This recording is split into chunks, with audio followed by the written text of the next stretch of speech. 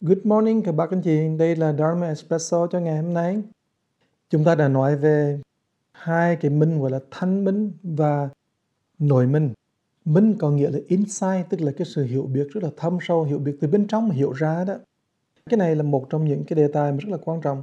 Các bạn biết không? Tại vì là khi mà mình tu hành á, mà không có một sự hiểu biết mà mình gọi là direct knowledge hay là intuitive knowledge, một cái sự hiểu biết mà rất là thâm sâu mà đi thẳng vào trong cái đối tượng này, thì thường thường là mình lý luận lung tung, và mình lý luận lung tung thì mình bị cái bệnh rationalization, tức là mình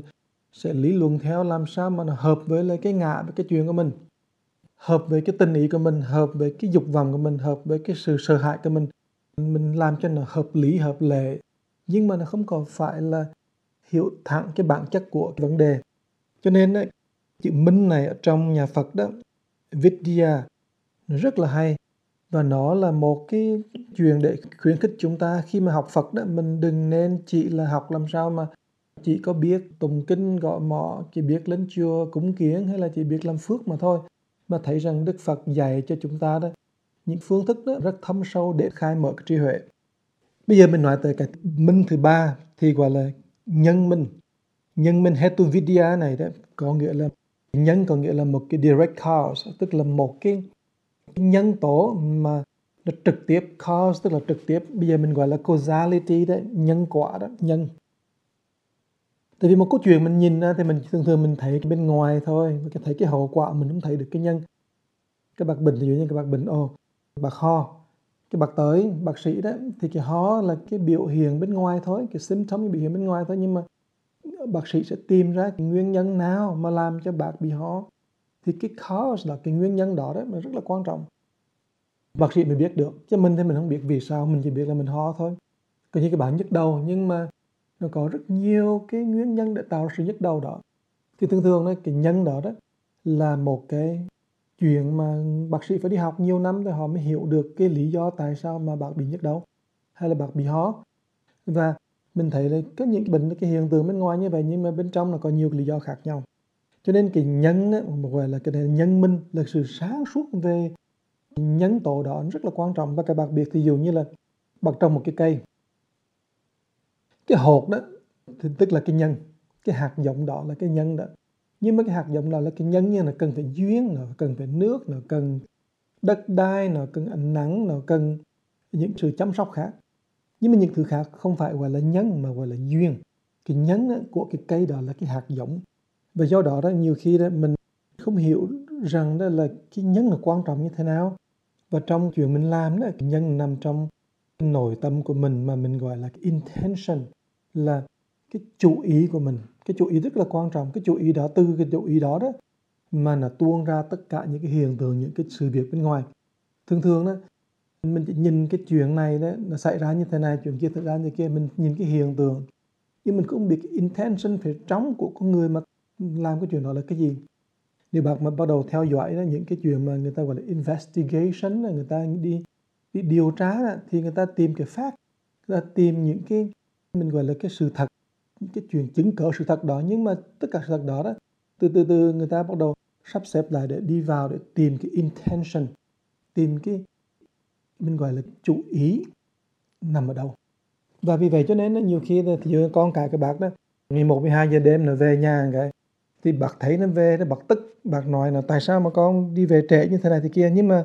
bác nhìn cái hiện tượng, nhưng bác không biết cái intention phía sau đó, cái chủ ý nó đi về trễ, hay là cái lý do phía sau vì sao nó về trễ. Thì nhiều khi nó có rất nhiều lý do bác, chứ không phải một lý do. Cho nên khi mà mình bắt đầu mình hiểu được cái intention, mình hiểu được cái motivation, cái động cơ và cái xu hướng phía sau rồi, thì mình bắt đầu đó thấy rằng cái gì là cái mà làm cho giống như là cái hoa đó mà nó nở bung ra, cái cây mà nó lớn lên. Một cái hiện tượng đó mà mình thấy đó, điều mình thấy bên ngoài và thấy cái quả thì mình không thấy được cái nhân bên trong. Cho nên khi mà các bạn học Phật đó, thì các bạn bắt đầu đó nhìn cuộc đời mình, những cái chuyện mà xảy ra bên đời mình đó, mình từ từ mình truy lại, mình coi từ cái intention bên chỗ nào, ý hướng bên chỗ nào, để cho mình đó biết rằng ý hướng đó nó đưa tới đau khổ hay không, ý hướng nó đưa tới chuyện mà mình tốt đẹp hay không. Thường thường tất cả ý hướng gì mà nó ích kỷ đó, thì thường thường đưa tới cái đau khổ. Tất cả ý hướng gì mà nó hãm hại người khác thì nó đưa tới đau khổ. Tất cả cái ý hướng gì, hay là cái xu hướng, hay là cái động cơ gì đó mà đi phá hoại người ta thì mình sẽ thấy là đau khổ. Cho nên ấy, nhân minh là rất là hay, là cái sự sáng suốt về cái direct cause, tức là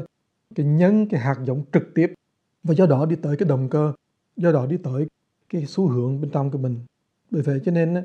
khi mà bác đọc Đại Nhật Kinh, bộ này chính là bộ kinh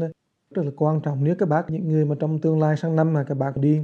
Japan, đi Nhật Bản, đi tham dự cái Mandala của chúng ta sang năm đó, 2019, thì các bác biết rằng đó, cái chỗ mình đi là một trung tâm nổi tiếng nhất, có một lịch sử 1.200 năm rồi. Cái trung tâm đó nó là một ngọn núi tên là Cao Giả Sơn. Thì trong ngọn núi đó họ tu tập theo một cái pháp môn mà mình gọi là Chân Ngôn Tông, tức là cái pháp môn mà họ quán tưởng cái chủng tử tứ, họ trì chú, họ bắt ấn, họ ngồi thiền vân vân. Nhưng mà toàn bộ sự tu hành của họ dựa trên bộ kinh gọi là Đại Nhật Kinh.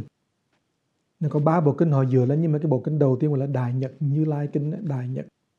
Bộ Đại Nhật Kinh đó thì cái câu mà quan trọng nhất mà Đức Phật vừa mới nói ra, Ngài nói về một người đệ tử đầu tiên cả đó, cái câu đầu tiên mà Ngài dạy đó, trong toàn bộ kinh gọi là Đại Nhật Kinh đó, thì Ngài nói một câu thế này này: con phải tu đó thì con phải lấy cái Bồ Đề Tâm làm cái hạt giống, lấy cái lòng từ bi của con làm cái rễ, và cái cứu cánh đó, tức là cái cây, cái hạt giống rồi này, có cái rễ thì cái cây mà nó nở to ra, nó toàn bộ hình dạng của nó to ra, gọi là cứu cánh đó, thì lấy cái đó làm cái phương tiện là cứu cánh. 3 cái câu đó thôi đó là nó tóm gọn lên sự tu hành của một tông phái và của một hệ thống Phật giáo rất là thâm sâu. Cho nên khi mà bác trồng hạt giống Bồ Đề Tâm đó, thì tự nhiên con đường bác tu không thể nào sai được, bởi vì cái đó là cái direct cause, cái nhân đó. Cho nên thường khi mình tu hàng ngày đó, mình tự hỏi mình là những cái chuyện của mình có phải là mình trồng cái nhân này hay không. Nhiều khi cái xu hướng, cái ý tưởng, cái mong muốn của mình mà nó đi trật đường ray đó, thì mình nên bắt đầu trở lại để mình bắt đầu nhìn về cái nhân của mình, tức là cái gốc của mình.